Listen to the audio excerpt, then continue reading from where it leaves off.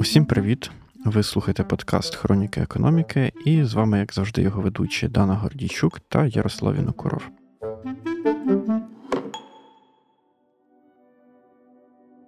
Сьогодні ми будемо говорити на доволі непросту тему – про ринок, який став критичним саме під час війни, про ринок протезування.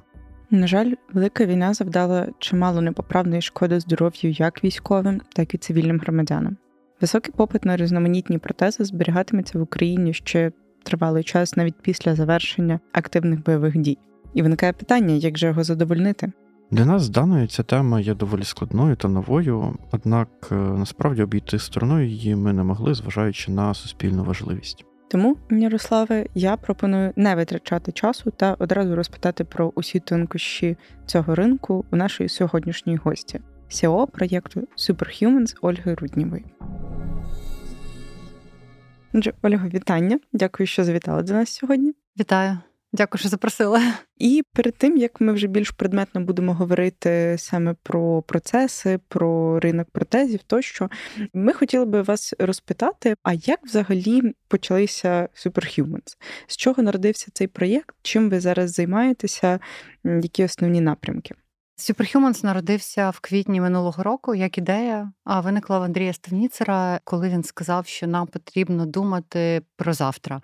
Бо ми працювали на гуманітарному складі, створений разом з Новою поштою, розеткою там, і всі ми привозили гуманітарну допомогу. Відповідно, це було сьогодні на сьогодні. І ми намагалися зрозуміти, яка буде наступна найбільша біль. І на той час була велика кількість людей, які втрачали кінцівки. Ми подумали, що це буде клініка протезування. Андрій придумав назву Superhumans і був такою рушійною силою цієї ідеї. Ми виходили з того, що ми хочемо побудувати картинку іншої України. Там, де на вулицях будуть не люди без кінцівок, а люди з крутими протезами. Бо ми щиро вірили, що якщо діти будуть зростати в оточенні суперлюдей, то це буде інша траєкторія розвитку країни.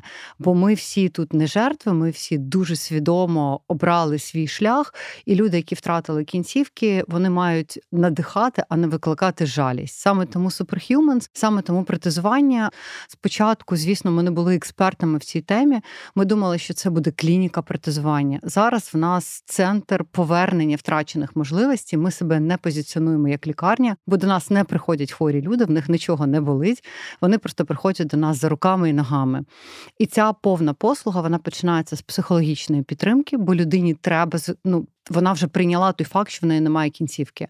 А тепер треба прийняти той факт, що в нього буде або в неї буде штучна кінцівка. Потім саме протезування і реабілітація. Реабілітація дуже важлива складова, бо 60% людей, які отримують свої протези, ніколи в житті їх не використовують, бо їх не навчили ходити, і вони насправді не адаптовані. І навіть зараз ми маємо велику кількість пацієнтів, яким встановили круті протези за кордоном, але вони приїжджають до нас в кріслах колісних, і ми їх вчимо ходити. І зараз додали ще одну послугу – це ресоціалізація наших пацієнтів. Бо ми зрозуміли, як це не дивно звучить, що нам не потрібні руки і ноги нікому. Нам потрібні руки, щоб щось взяти, когось обійняти, і ноги кудись прийти.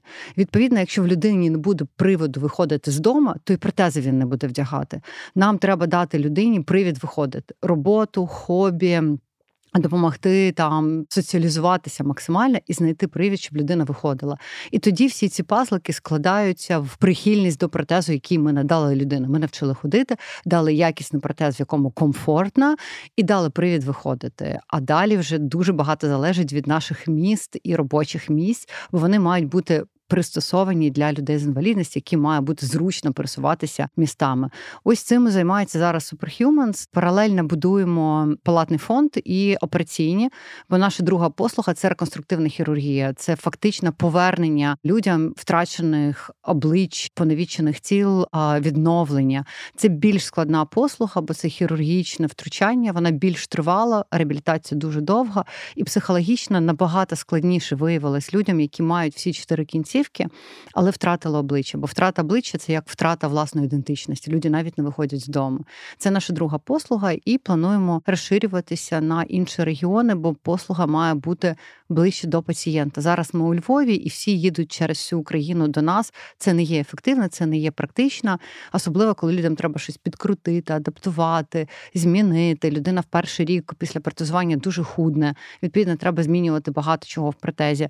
Краще, щоб це було поряд з людиною. Дуже довга відповідь на дуже коротке запитання. Зовсім ні. Воно дуже цікаве, насправді. Так. А уточніть, будь ласка, я не знала про хірургічний напрямок. Ви його запустили минулого року одразу разом з протезуванням чи вже пізніше? Бо дійсно це дуже складно. Це, мабуть, і спеціалістів складніше шукати, і загалом, як ви сказали, психологічна підтримка там також значно складніша. Ми зараз будуємо свої хірургічні відділення, маємо запуститися в січні, але перший відбір пацієнтів вже був. До нас приїжджала французька місія в рамках співпраці між Міністерством охорони здоров'я Франції і України.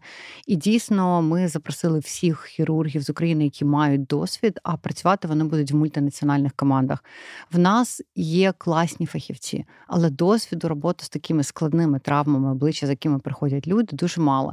Ми маємо розуміти, що втрата обличчя або якісь шрами на обличчі – це не лише естетика, це порушення функції дихання, це порушення функції прийому їжі, це зір дуже часто, це слух, тобто це такі комплексні історії. Тобто ми не лише повертаємо зовнішність, ми повертаємо людям можливість дихати, можливість їсти, можливість нормально говорити.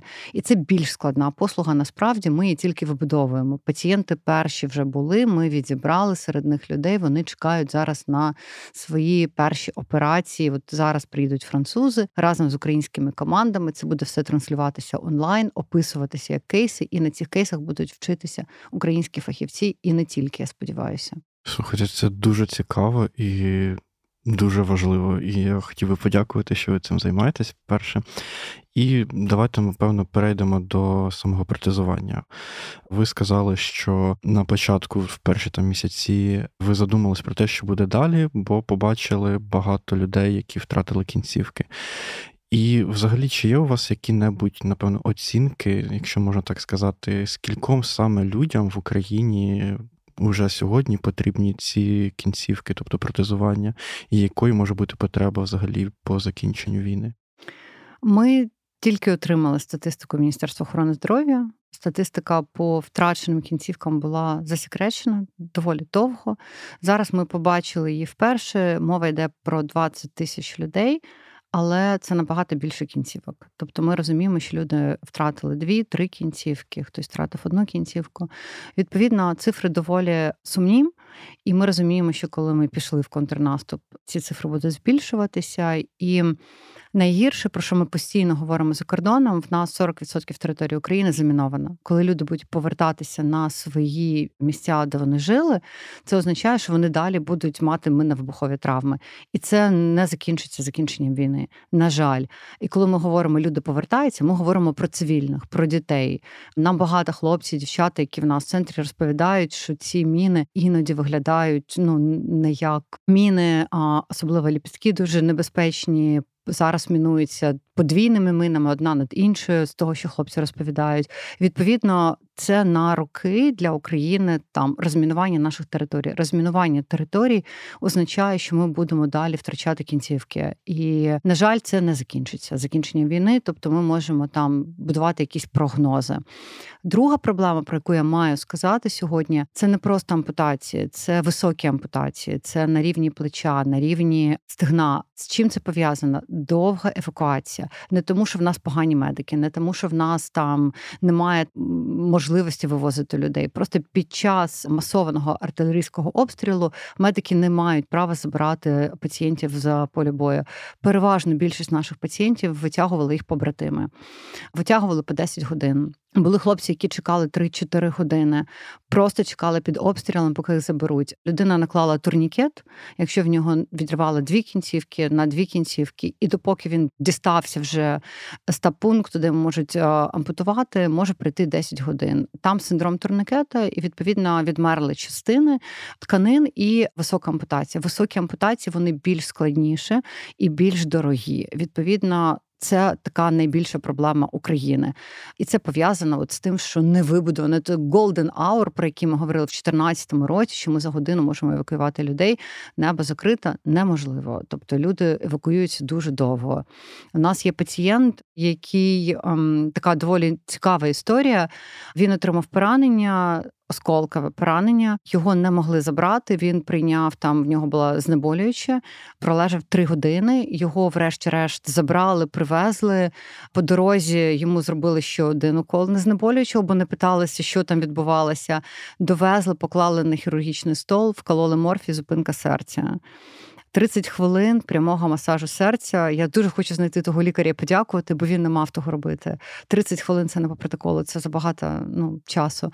Але просто навіть іноді медики не можуть передати інформацію коректно. Відповідно, в нього передоз, зупинка серця від передозу. Інший пацієнт, 10 годин евакуації, в нього відірвало його аптечку, все, що в нього було, це на бронежилеті, в нього було 2 турнікети. В нього немає, Руслана, лівої сторони, мені здається, всій, 10 годин евакуація, 10 годин без знеболювального, без нічого. Зараз ходить вже, в нього є нога, дуже класний хлопчик, з Лубнів. Да, дуже позитивний, насправді, не втратив віру, все нормально, але оці 10 годин треба було пережити. Жахливо звучить. Мають на увазі історії самі. Дійсно, Superhumans. Так.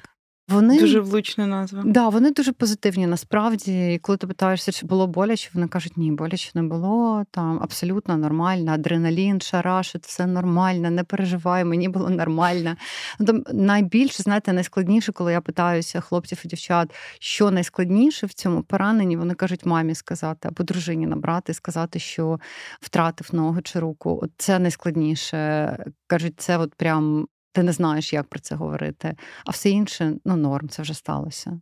Ми вас зараз трошечки попросимо розповісти по шляху, взагалі, який люди проходять від потрапляння в центр до останнього етапу, тому що ми знаємо, що ви займаєтесь далі реабілітацією, тому, я думаю, до якраз психологічної історії до інтеграції ми повернемось згодом. А зараз попрошу вас розповісти, що відбувається, коли людина потрапляє в центр. Взагалі, які бувають протези? Ми часто чуємо про біонічні, бо дійсно вони дорогі, вони максимально, я так розумію, дозволяють там відновити функціональність. Які ще вони бувають?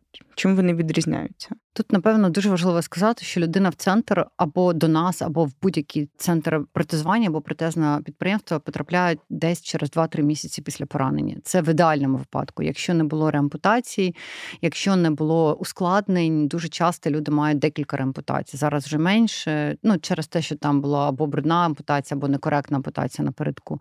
Зараз ми там зменшили значно, як Україна, кількість неякісних ампутацій. Тобто з моменту поранення до моменту потрапляння в центр це 2-3 місяці. Людина потрапляє, а далі його зустрічає мультидисциплінарна команда, і такі команди вже працюють і в державних лікарнях. Так хоче працювати держава. Це лікар-реабілітолог, це протезист, і це там, якщо є психолог, супер, або соціальний працівник. І відбувається консультація пацієнта, де виставляються цілі його реабілітації, тобто до чого ми реабілітуємо людину, чи він хоче бігати, чи він хоче ходити, чи він хоче повернутися на фронт.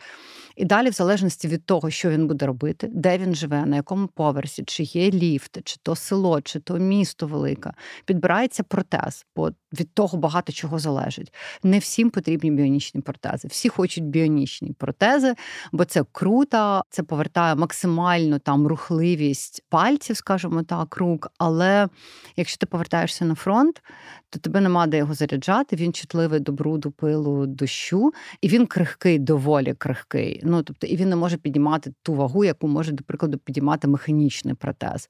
Але всі хочуть біоніку. В нас прям спочатку було багато біонічних протезів, багато. Там, може, 5 ми встановили, і всі ці пацієнти прийшли до нас за механічним протезом. Після того покажуть, що, це зрозуміло, це дуже класно, це на побачення ходити. А дайте мені щось для життя, щоб я міг там ведро з водою підняти. Звісно, що не всі зможуть підняти ведро з водою, не всі протези такої потужності, але, в принципі, наш пацієнт, він дуже відрізняється від закордонного пацієнта. Це молоді, активні люди, в середньому вік 35 років, і їм потужні руки потрібні. Якщо це подвійна, потрійна ампутація, потрібна потужна рука для того, щоб на неї спиратися. І тут біонічний протез не зовсім рішення. Але всі ж хочуть красиву кіберруку, таку більш симпатичну. Відповідно, це робота реабілітолога, протезиста і психолога проговорити, навіщо людині ця рука. Це про руки. Руки дуже дорогі. А якщо ми говоримо там про міоелектричні протези, вони дорогі. Чим вища ампутація, тим дорожче. Тобто, якщо є лікоть, ми святкуємо. Тобто, це можна поставити там механічний або біонічний протез, людина пішла, дуже швидка реабілітація. Якщо немає ліктя, це важче, бо треба ставити лікоть, це вже складніше керування. Якщо дуже висока ампутація, так, що прямо по плече, то треба ще такий пояс ставити, що треба якось той протез кріпити. І треба шукати, куди ми поставимо датчики, звідки ми будемо брати імпульс м'язовий, там десь на спині, шукати можливість. Чим вища ампутація, тим то дорожче і тим то важче в реабілітації для пацієнта. Найскладніше – це подвійні ампутації рук, це мінімальна мобільність людини. Просто уявіть собі, що ця людина навіть в туалет не може сама сходити, має йти з супроводом, бо немає двох рук. Є пацієнти, в яких немає двох рук і немає зору. І це мега складно, бо ми можемо поставити протез, але наша орієнтація в просторі – це ми маємо бачити, що брати. Якщо ми не бачимо, що брати, то ми, відповідно, і протез не має сенсу. Ми шукаємо рішення для таких пацієнтів. Насправді, дуже сподівалися на те, що нам за кордоном щось порадять, але переважна більшість клінік сказали, що, знаєте, ми з таким не дуже стикалися, ми не знаємо, шукайте саме рішення. По ногах приблизно та сама ситуація. Все, що нижче коліна – це свято, це людина через 2-3 тижні може вийти і доволі мобільна буде залишатися. Якщо це вище коліна, це складніше, якщо це прям до стегна, це дуже важко почати ходити. Особливо, якщо це подвійна ампутація на рівні стегна. Тут людина спочатку ставиться на дуже низькі так звані коротиші протези, і потрошки ми підіймаємо по 10 сантиметрів, бо людина має навчитися тримати баланс. От так одразу стати на протези ніхто не може. І це великі зусилля для людини навчитися ходити на 2 протезах. Ми витрачаємо там приблизно на 200% більше енергії, коли ми йдемо на протезі, ніж на власних ногах і таке далі. Є також механічні протези, це якщо в тебе нема коліна, вони більш дешеві, більш функціональні, з ними можна повертатися на фронт. І є вже такі там, як ми їх кажемо, мерседеси в світі протезів, це електронні коліна. Вони трошки важче, самі як протез, як нога, але вони допомагають тобі ходити, вони допомагають тобі підійматися сходами, в них є функція бігу, вони як виштовхують, там інша механіка ходи. Всі пацієнти, яких ми переставили з механічні на електронні, дуже-дуже щасливі. Але неможливо всім поставити електронні коліна, це дуже дорого. Просто неможливо. І не всім потрібно. Оце треба дуже сильно наголошувати. Всі хочуть найкраще, але якщо пацієнт повертається на фронт, то треба дуже чітко розуміти, що йому нема де заряджати то коліна або ту руку, а якщо ти чутлива до води, то відповідно так само. Треба шукати рішення більш просте для того, щоб повернутися до простого життя. У нас є один пацієнт, який в сільській місцевості, і він попросив залишити його на цих коротишах. Він каже, мені дуже добре буде зручно поратися на городі. Каже, прям супер зручно, не треба мене підіймати, я буду на цих коротишах бігати, мені все добре там. Якщо треба в магазин, буду використовувати крісло колісне. Мені ок, я ж пересуваюсь, я мобільний. Не треба мені ці ще 50 сантиметрів зросту, мене все влаштовує. Тобто треба виходити з потреб пацієнта і з того, де він буде жити і що він буде робити. А от ви кажете, що біонічні, вони крихкі, і що, умовно, відро з водою не піднімеш, а механічні. Тобто, я розумію, що протиставлення, вони більш міцні, але що вони там, умовно, дозволяють робити, що не дозволяє робити біоніка і навпаки? Механічно вони дають приблизно 1 хват зазвичай. Насправді, дуже велика кількість хлопців кажуть, що крюк вирішує всі питання. Перевернути сторінку, все, що треба зробити, в принципі, крюка вистачає, але хочеться ж максимального відтворення і візуальної естетики, і функцій. А всі протези мають свої обмеження по вазі, в залежності від виробника. Є потужні, є менш потужні, ти обираєш для пацієнта в залежності від того, що він буде робити. Механічні, вони просто більш міцні. А біонічні, вони мені здається, підіймають там десь до 10 кілограмів, насправді менше. Є гарні біонічні там отобоківські, асюрівські, які підіймають і більше, але там є обмеження також, бо людина ж не може контролювати свій хват на протезі, відповідно ставлять обмеження. Бо коли хлопці мене щипають, то я з синцями потім ходжу. І тепер я розумію, навіщо обмежувати оцю потужність, бо людина іноді не може проконтролювати. Ми та розуміємо, як ми себе взяли, там яка потужність, яка сила в цій руці. А коли в тебе протез, ти не дуже розумієш, відповідно, виробники теж за регламентом обмежують цю потужність. Ви ще сказали, що біонічні, вони дуже дорогі, і, наскільки я розумію, це в основному імпортне, так? Якісь виробництво. Чи є взагалі в Україні якісь виробники, і які взагалі є там основні, скажімо так, гравці на цьому ринку? Є 2 виробника українських протезів, це Espera Bionics і це All Bionics. Espera випускає кість, така чорненька, вона була на обкладинці Times, мені здається, минулого року. Це доволі новий продукт, але є вже пацієнти в Україні, які користуються. Це біонічна кість, вона є в декількох розмірах. Класна, ми ще не ставили їх. Ми чекаємо там максимального досконалення. От я чула, що будемо зараз тестувати. All Bionics – це дуже схоже на британський аналог, який ми ставили. Це надрукований на 3D-принтері, теж біонічний протез. І вони навіть кажуть, що скоро цей протез дасть змогу нам відчувати, чи тепла шклянка, чи не тепла. Бо дуже важливо там передати максимальний цей досвід користання чимось. Да? Хоча ми до того жартували з хлопцями, казали, що класно, можеш там пательню брати тепер і не паритися з цього приводу. Але от зараз будуть такі протези, що будуть передавати тепло, там шклянки, і це дуже круто. Але є ще іноземні, так, я розумію, виробники. А можете назвати хоча б якісь основні, послугами яких ви користуєтесь?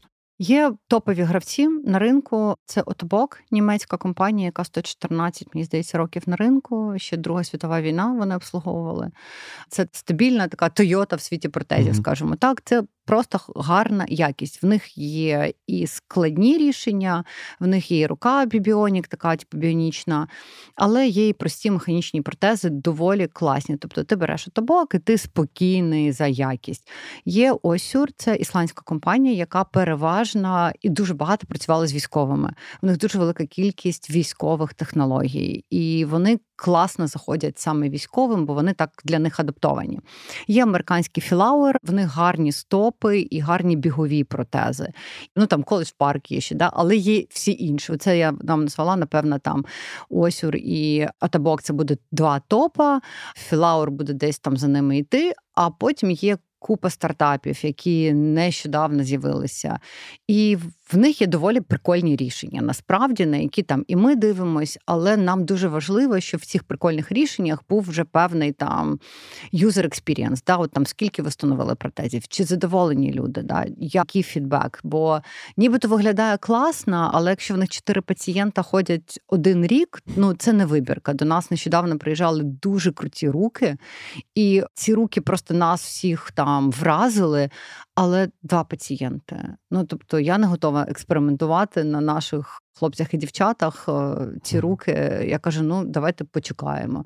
Але таких стартапів дуже багато. Там це і HeroArm, Open Bionics, з якими ми працюємо, бо нам їх порадили. Вони багато років на ринку. І британський МОЗ в них закуповує і Unlimited Tomorrow, такий новий. Може, ви бачили дівчинку Сашу, які поставили цю руку. Ми їх не обрали в якості партнерів, але вони нібито непогані. І низка інших, да, які теж постійно розробляють. Є дуже прості протези, які там прям, не знаю, в туалеті на газеті прямо в пісуарі можна поставити. Це для африканських країн, вони постійно стукаються до нас, і ми кажемо, ні, наші люди таке носити не будуть. Це про комфорт, це про зручність, трошки іншу якість ми очікуємо і хочемо ставити нашим людям. Тобто вибір на ринку протезів доволі широкий. Ми просто обирали для себе, ми об'їздили там майже все, що можна було об'їздити в пошуках наших рук, наших ног і наших виробників протезів. І продовжуйте шукати, я так розумію, нове і нове. Не зупиняємось, будемо тестувати українських виробників і будемо частково щось локалізувати тут в Україні. Це дуже важливо, бо ми не можемо постійно залежати від термінів поставки, комплектуючих саме. Бо куксоприймач – це там, де людина вставляє свою кінцівку. Це найголовніше і найтаке прям інтимніша частина, скажімо так, бо людині має бути зручно. Бо людина може зупинитися, використовувати протез просто через те, що в нього там, я не знаю, волдир скочив. Да? І це зрозуміло. Це як взуття. Тобі незручно, ти не будеш його носити. Відповідно, коксоприймач – це те, що виробляється в Україні, в нас в лабораторії і в інших лабораторіях на інших протезних підприємствах. Тут підкреслюю, ми не єдині, тобто є де ще робити протези. А далі вже збирається сам протез з різних комплектуючих. Це може бути запчастини і атобока, і осюра, і філаура в одному протезі. В залежності від потреб. Класно, коли в тебе це є все на складі, бо ти можеш поставити людину на стопу, а людина каже, мені незручно, я не можу, я не йду. Поміняв стопу, людина пішла. Або якийсь вузлик поміняв, перекрутив на коліні. О, клас, я пішов, мені так зручніше. Тобто це такий індивідуальний підбір того, що людині буде зручно. Це насправді наше наступне питання було, бо дійсно потреби дуже великі. І от поки ви не сказали про склад, там про те, що можна швидко адаптувати якусь частину саме під людину, під її потреби, навіть не подумала про це. От ви назвали 2 компанії, які зараз в Україні виробляють протези. Чи можемо ми, і, можливо, що для цього потрібно, аби розширювати таке виробництво? Чи бачите ви якісь стартапи, які ще не доросли там до компаній, з якими ви вже можете заключати контракти, але там вони перспективні і, от, можливо, їм там чогось не вистачає, щоб розширитись? Тобто я скажу таку дуже, напевно, не суперприємну річ, да? Але якщо буде ринок, а він є, на жаль, у нас в Україні, і попит на протези, то рано чи пізно будуть з'являтися виробники, будуть заходити сюди великі компанії і почнуть тут виробництво. На жаль, в нас ринок і попит є, і він буде тільки зростати. І вони це розуміють. Відповідно, тут треба думати про розширення. Це не щось там таке неймовірне, але якщо ми говоримо про електронні частини, ну це дійсно таке розумне виробництво. Я не думаю, що це буде прям скоро-скоро. Я маю на увазі ноги, але якісь частини ми точно можемо виробляти. Я навіть знаю, що хтось з протезних виробництв, і в нас ж були ці протезні підприємства, хтось щось виробляв. Я не можу коментувати якість, я не знаю, я їх ніколи не бачила в дії, там, на людях, але я знаю, що вони є. І були, да, але просто я їх не бачила живьом, але ну, це точно можна виробляти в Україні, і ми дивимося зараз на якусь локалізацію частини виробництва, бо потреба є, вона буде збільшуватися, і ми не хочемо, щоб люди довго чекали. Ну, одна з причин також, чому ми поставили це питання, не лише в доступі, в швидкості, а й банально в доступності для людей, тому що локалізація означає здешевлення виробництва в тому числі. Так, якщо великі обсяги виробництва, да, вони ж там зменшують ціну за рахунок економії на масштабах, да, тобто вони ж їх роблять на весь світ, якась частинка їде в Україні. Точно в нас такого попиту не буде, да, слава Богу, там, відповідно, в нас таких партій не буде. Якщо ми почнемо виробляти в Україні і продавати ще кудись, це класна історія. Да. Тобто, якщо ми станемо центром. І взагалі ми для себе сказали, що ми маємо з цієї війни вийти як центр експертизи з наданні медичної допомоги при військовій травмі. Якщо щось ми можемо позитивно з цієї війни витягнути, то це дійсно навчені медики, які розуміються на складних кейсах. І ми маємо після того вчити весь світ, як надавати допомогу при військовій травмі. Бо це дуже комплексно, особливо минно-вибухова, це не апендицит, людина приходить, а в неї все. В неї зір, в неї вуха, в неї нема слуху, в неї там шматки чогось в тілі залишилися, чому ми тільки звідти не дістаємо, знаєте, і куски асфальта і все що завгодно. Це і втрачені кінцівки, це і внутрішні органи, і наші лікарі з цим зараз працюють. І ми маємо цей досвід тут накопичити, зберегти, і потім його прям, я впевнена, капіталізувати як країна. От ви на початку розмови наголосили на тому, що дійсно навіть після закінчення війни у нас шалений масштаб забруднення земель вибухонебезпечними предметами. Ця потреба вона залишатиметься там на роки, це десятки років може бути. І, відповідно, дійсно, ми декілька подкастів записували про оборонку, про там експорт зброї, про експертизу. І це може бути вихід для того, аби максимальна кількість людей могла отримати цю допомогу і після війни. Ну, знаєте, я коли думаю, взагалі, от ця історія після війни, да, вона ж про все. Про те, що в нас голови забруднені, і ми цю роботу з цією травмою постійно відкладаємо на потім. Я пам'ятаю, я в перші тижні війни в мене в друзів загинули їх близькі, побратими друзі. Я кажу, як ви? Вони кажуть, все нормально, поїхали тіла, опознали, все. Я кажу, а як ви? Вони кажуть, після війни відгорюємо. Да? І оце така історія, що ми постійно це відкладаємо, ця травма накопичується, і наслідки ПТСР, вони будуть шалені. Тобто це в нас, знаєте, все. В нас в голові буде дуже багато роботи, реабілітації будуть потребувати всіх, хто був на фронті. Навіть якщо якимось чудом ви не отримали поранення, але ці люди, я постійно кажу, що вони погано харчуються, 100%, вони сплять на землі і носять на собі 30 плюс кілограм ваги. Це означає, що навіть якщо вони пройшли без поранення, вони всі будуть мати потребу в реабілітації в тій чи іншій ступені. Тобто, відповідно, це реабілітація фізична, психологічне відновлення і очищення нашої території, бо ці наслідки будуть ще тривати бо ми маємо міни. Тобто, воно не торкнеться чогось одного, да? І ми маємо до цього готуватися. Оце післявоєнне відновлення, воно буде дуже складне. Бо зараз ще на кортизолі тримаємося, якось всі ще біжимо, да? Такий довгий марафон, але біжимо в точку перемога. Але що далі? А далі це таке дуже довге відновлення, психологічне, фізичне. І це не означає, що втрати закінчаться. Я хотів би трошечки на крок назад все-таки повернутися, і ми вже почали про це говорити, в принципі. Можете сказати, скільки може коштувати взагалі протез, і від чого залежить ця ціна? Залежить від рівня ампутації. Якщо це нижче коліна, то можна і за $2000 поставити протез. В нас вартість буде приблизно 5-6 тисяч, бо ми намагаємося використовувати такі гарні компоненти. Це якщо нижче коліна. Чим вище ми йдемо, тим воно дорожче. В середньому механічний протез того ж виробника Автобок можна поставити за 10-15 тисяч доларів. Можна навіть дешевше. Якщо ми ставимо електронне коліно Геніум, це не найкраще, але це такий мерседес в світі протезів.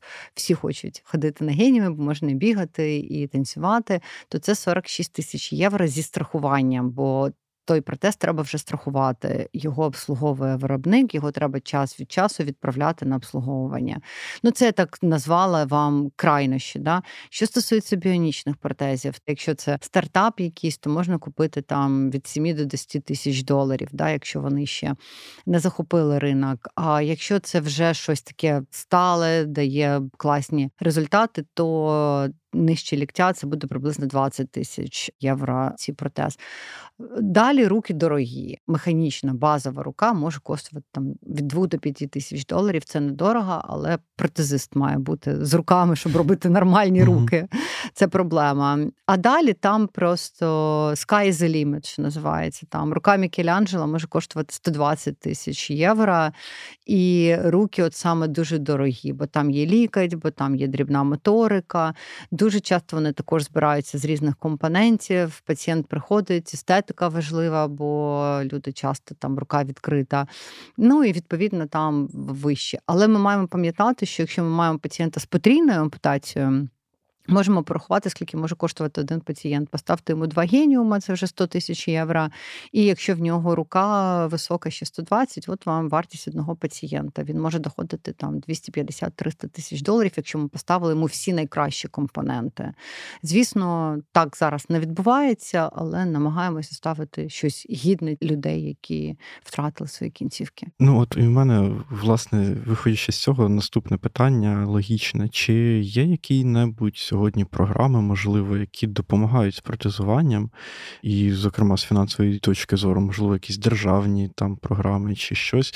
Тобто є людина, яка втратила кінцівку, їй потрібно протезування, куди вона може звернутися, і що їй взагалі треба робити? Держава відшкодовує вартість протезування. Якщо ви звернулись до протезного виробництва, це комерційні компанії в Україні, переважна більшість їх. В нас функціонує більше 50 цих протезних виробництв. В них є гранична межа цього прибутку, вони не можуть заробляти більше, ніж 9%. Вони встановлюють протези людині, і держава відшкодовує. Там є різниця. Цивільне відшкодовують незначну суму, там дійсно невелика сума, мені здається, в районі 250 тисяч гривень, я можу помилятися. А військовим в рази більше. до 2 мільйонів гривень держава може відшкодувати за високофункціональний протез для військових. І така можливість, в принципі, є у будь-кого, хто втратив кінцівку внаслідок війни або внаслідок хвороби. Держава це все компенсує. Це знаходиться в Міністерстві соціальної політики, протезування. І ти приходиш в ці протезне підприємство, обираєш собі протез. Там є гранична вартість компонентів. Тобто вони будуть, ставити щось інше, ніж ставимо ми, але гарна якість. І після того, коли вам його встановили, держава відшкодовує цьому підприємству. Тобто ви там просто приносите довідки.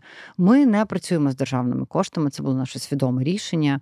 Не тому, що нам не подобається працювати з державою, а тому, що ми вважаємо, що державі є на що зараз витрачати гроші. Якщо це може бути нашим маленьким внеском, то ми це зробимо. Ми там фокусуємося на донорі, які хочуть допомогти Україні, але не готові давати гроші на зброю. Відповідно, ми кажемо, ось гуманітарний проєкт, люди, які втратили кінцівку, будь ласка, допомагайте. І в нас доволі велика кількість українського бізнесу долучається на рівні, прям обирають певну кількість пацієнтів і кажуть, ми запротезуємо таку кількість пацієнтів. Є бізнеси, які взяли на себе зобов'язання протезувати їх працівників, які втратили кінцівки на війні. І з ними в нас підписаний меморандум.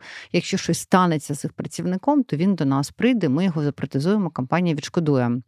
І третя опція – це людина може поїхати за кордон, його там волонтери вивезуть і запротезують. Ми не радимо людям виїжджати за кордон по 2 причинах. Перше, не завжди люди отримують реабілітацію, іноді отримують. І друга історія, що ти зі своїм протезувальником, це як до священника ходиш, от як у Львові кажуть. Прям ти набрав вагу, тобі треба змінювати коксоприймач. Ти зменшив вагу, ти випадаєш з протезу. Тобто тебе запротезували, ти поки долетів, я не знаю, схуд, набрав вагу, в літаку летів, відійшли датчики. В нас зараз є пацієнт, в якого стоїть суперпротез, він встановив його в Ізраїлі, він приїхав до нас, каже, я не можу ходити. Ми такі, давай на реабілітацію. Потім ми розуміємо, що він просто схуд, він з нього випадає, але реабілітації в нього там не було. Я кажу, так переробіть йому коксоприймач. А мені кажуть, ми не можемо, бо треба перепрограмувати коліно. А в Україні ми обдзвонили всі протезні виробництва, ніхто з цим не працює. Протезом він занадто дорогий, ми ніколи його не будемо ставити. І пацієнт мені каже, так викиньте його, поставте мені геніум. Я кажу, вибачте, на вас вже витратили, не знаю, 100 тисяч, звозили вас в Ізраїль, встановили вам дуже дорогий протез, це Феррарі в світі протезів. Що нам тепер робити? Викинути його на помоєчку, поставити вам ще за 50 тисяч щось? От розумієте, через це я не дуже схвалюю там протезування за кордоном. І також людина їде, вона ще не знає, що їй там дадуть. Але є гарні випадки, коли люди їздили, протезувались, отримали класну реабілітацію.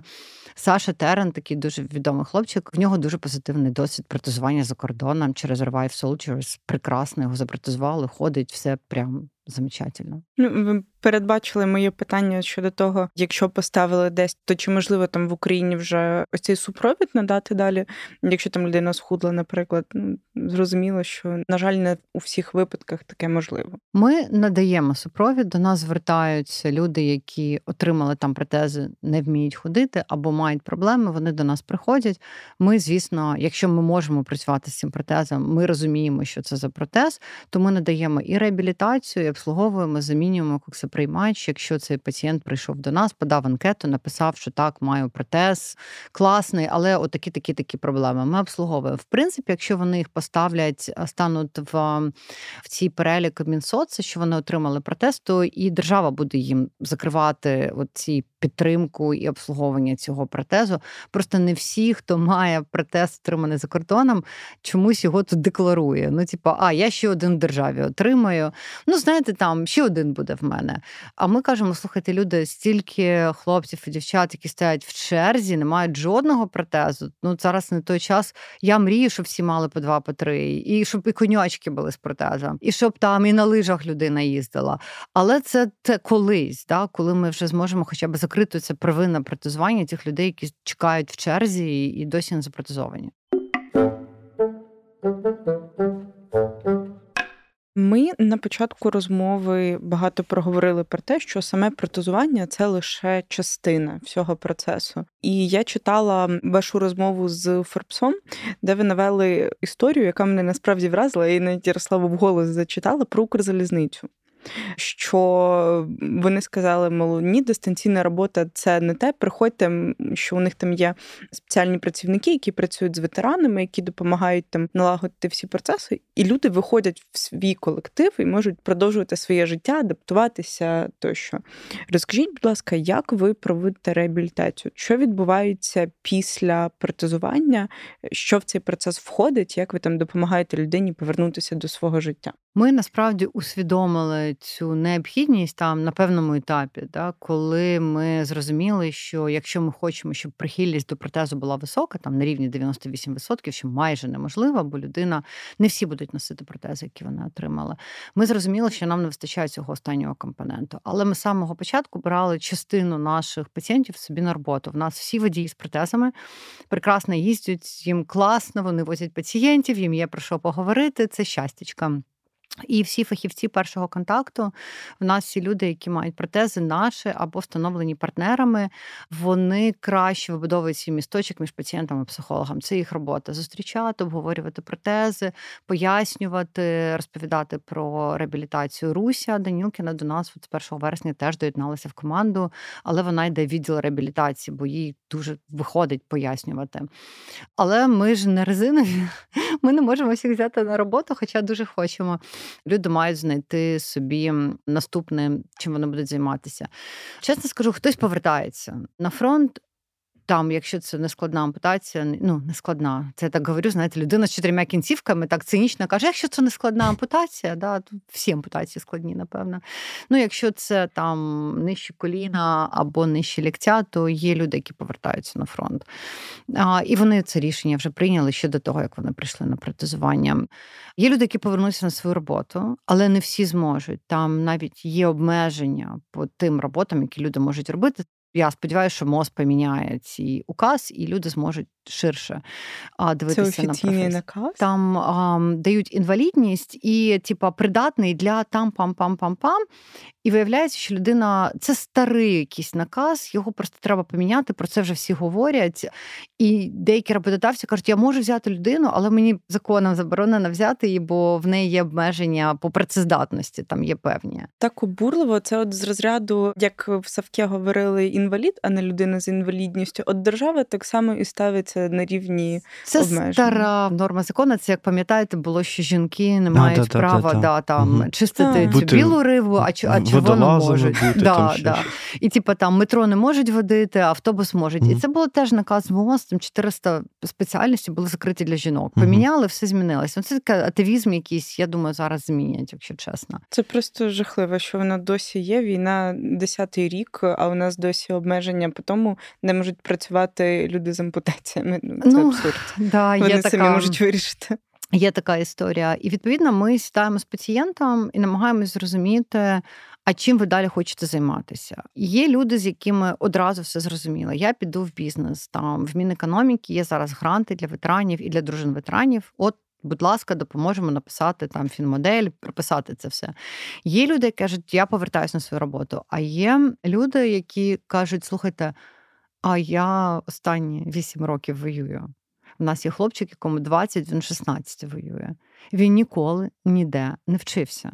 І коли ми почали курс англійської мови там для наших пацієнтів, перше, що я сказала нашим викладачам, зверніть увагу на те, що наші пацієнти не вміють вчитися. Спочатку маємо їх навчитися вчитися, а потім почати вчити з ними англійську мову. Відповідно, дайте нам коуча, а потім дайте нам викладача англійської мови. І це така велика проблема, бо велика кількість молодих, класних хлопців і дівчат, які були 24-го вже там, вони воювали останні 5-6 років. Відповідно, їм треба не просто знайти роботу, їх треба навчити. І в нас є купа компаній, які готові взяти людей з інвалідністю на роботу, і вони присилають і кажуть, ми готові, в нас є така-та позиція, але там потрібна англійська мова, є така-та позиція. Ми це все виписуємо, потім шукаємо людей, яким цікаві ці позиції, а потім розуміємо, чому їх треба довчити, щоб вони могли зайняти цю позицію.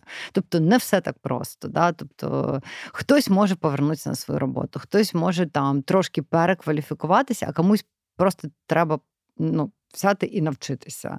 І, відповідно, в цьому є складнощі. Але ще друга проблема, що вони занадто зайняті документами на першому етапі, от після поранення, поки вони пройшли це всі ВЛК, МСЕКи, оце все. І взагалі зрозуміли, чи їх спишуть, чи їх не спишуть, бо багато хто не розуміє, чи його спишуть, чи він буде частково придатний. Люди з високою ампутацією кінцівок верхніх дуже часто визнаються, частково придатним, повертаються на фронт, так само з ногами.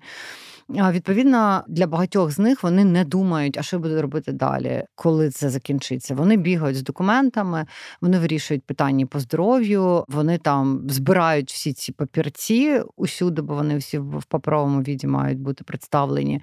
І, відповідно, вони відкладають ту мить. А потім в одну мить вони і вони вже люди з інвалідністю, статус інвалідності, пенсія з інвалідністю, вони вже ветерани, цивільні, вони вже не військові, і все обривається. І тоді вони починають думати. А треба було думати раніше. Раніше занадто зайняті були. Є така історія. Я не можу там критикувати державу. Зараз модно критикувати там ВЛК, МСЕКи, але маємо розуміти одну дуже важливу річ. Ніхто не планував воювати на території України. На жаль, ця система медична і ця система медична військова, вона не була розрахована на те, що ми будемо воювати 1,5 роки на території України. Відповідно, ми не можемо надати повну послугу, бо ми до цього не готувалися. Як би це дивно не звучало, ми взагалі до цього не готувалися. Відповідно, складно. Вибачте, мушу з вами не погодитись. Не готувалися, але в цьому і проблема. Я ж впевнена, що ампутації і мінно-вибухові травми, як явище, з'явилися не в 22-му році, а так само, скільки було мінувань на сході України. Це питання ми мали масштабу. Адаптувати це. Да, це питання масштабу, знаєте. Просто воно зараз в такої кількості, що просто система захлинається. Але, відповідно, в нас так, я згодна. Було вже 1,5 роки на це все. Будемо сподіватися, що система все-таки переломиться і наші ветерани зможуть адаптуватися і жити нормальним життям і далі. Дякую вам за вашу роботу, дякую. По-перше, що ви робите, і що ви прийшли і поговорили з нами. Дякую. Ми робимо собі задоволення, якщо чесно. Так що тут взагалі... Мені здається, що навіть недоречно. Дякувати треба нашим хлопцям і дівчатам, які пішли, які не зневірилися, які воювали. А ми просто це мінімум, який ми можемо. Знаєте, це як в Америці «Thank you for your service», да? Це мінімум, що ми можемо для них зробити, просто надати їм якісну послугу і гідне відношення. Це все. Я думаю, що ми всі маємо це зробити. І от точно нас нема за що дякувати. Традиційно нагадуємо, що ви завжди можете конвертувати всю свою ненависть до росіян у донати волонтерам та благодійним фондам. Наприклад, наші колеги з «Економічної правди» збирають кошти на купівлю пікапів для воїнів на передовій, і ви завжди можете долучитися до зборів та переглянути всі звіти з поїздок на фронт у розділі «Допомога ЗСУ» на головній сторінці «Української правди». Якщо після цього у вас ще залишаться вільні кошти, ви можете вступити в клуб «Української правди» та підтримати незалежну журналістику, яка призводить до змін. А на сьогодні у нас все. Працюємо на перемогу та почуємось наступного разу.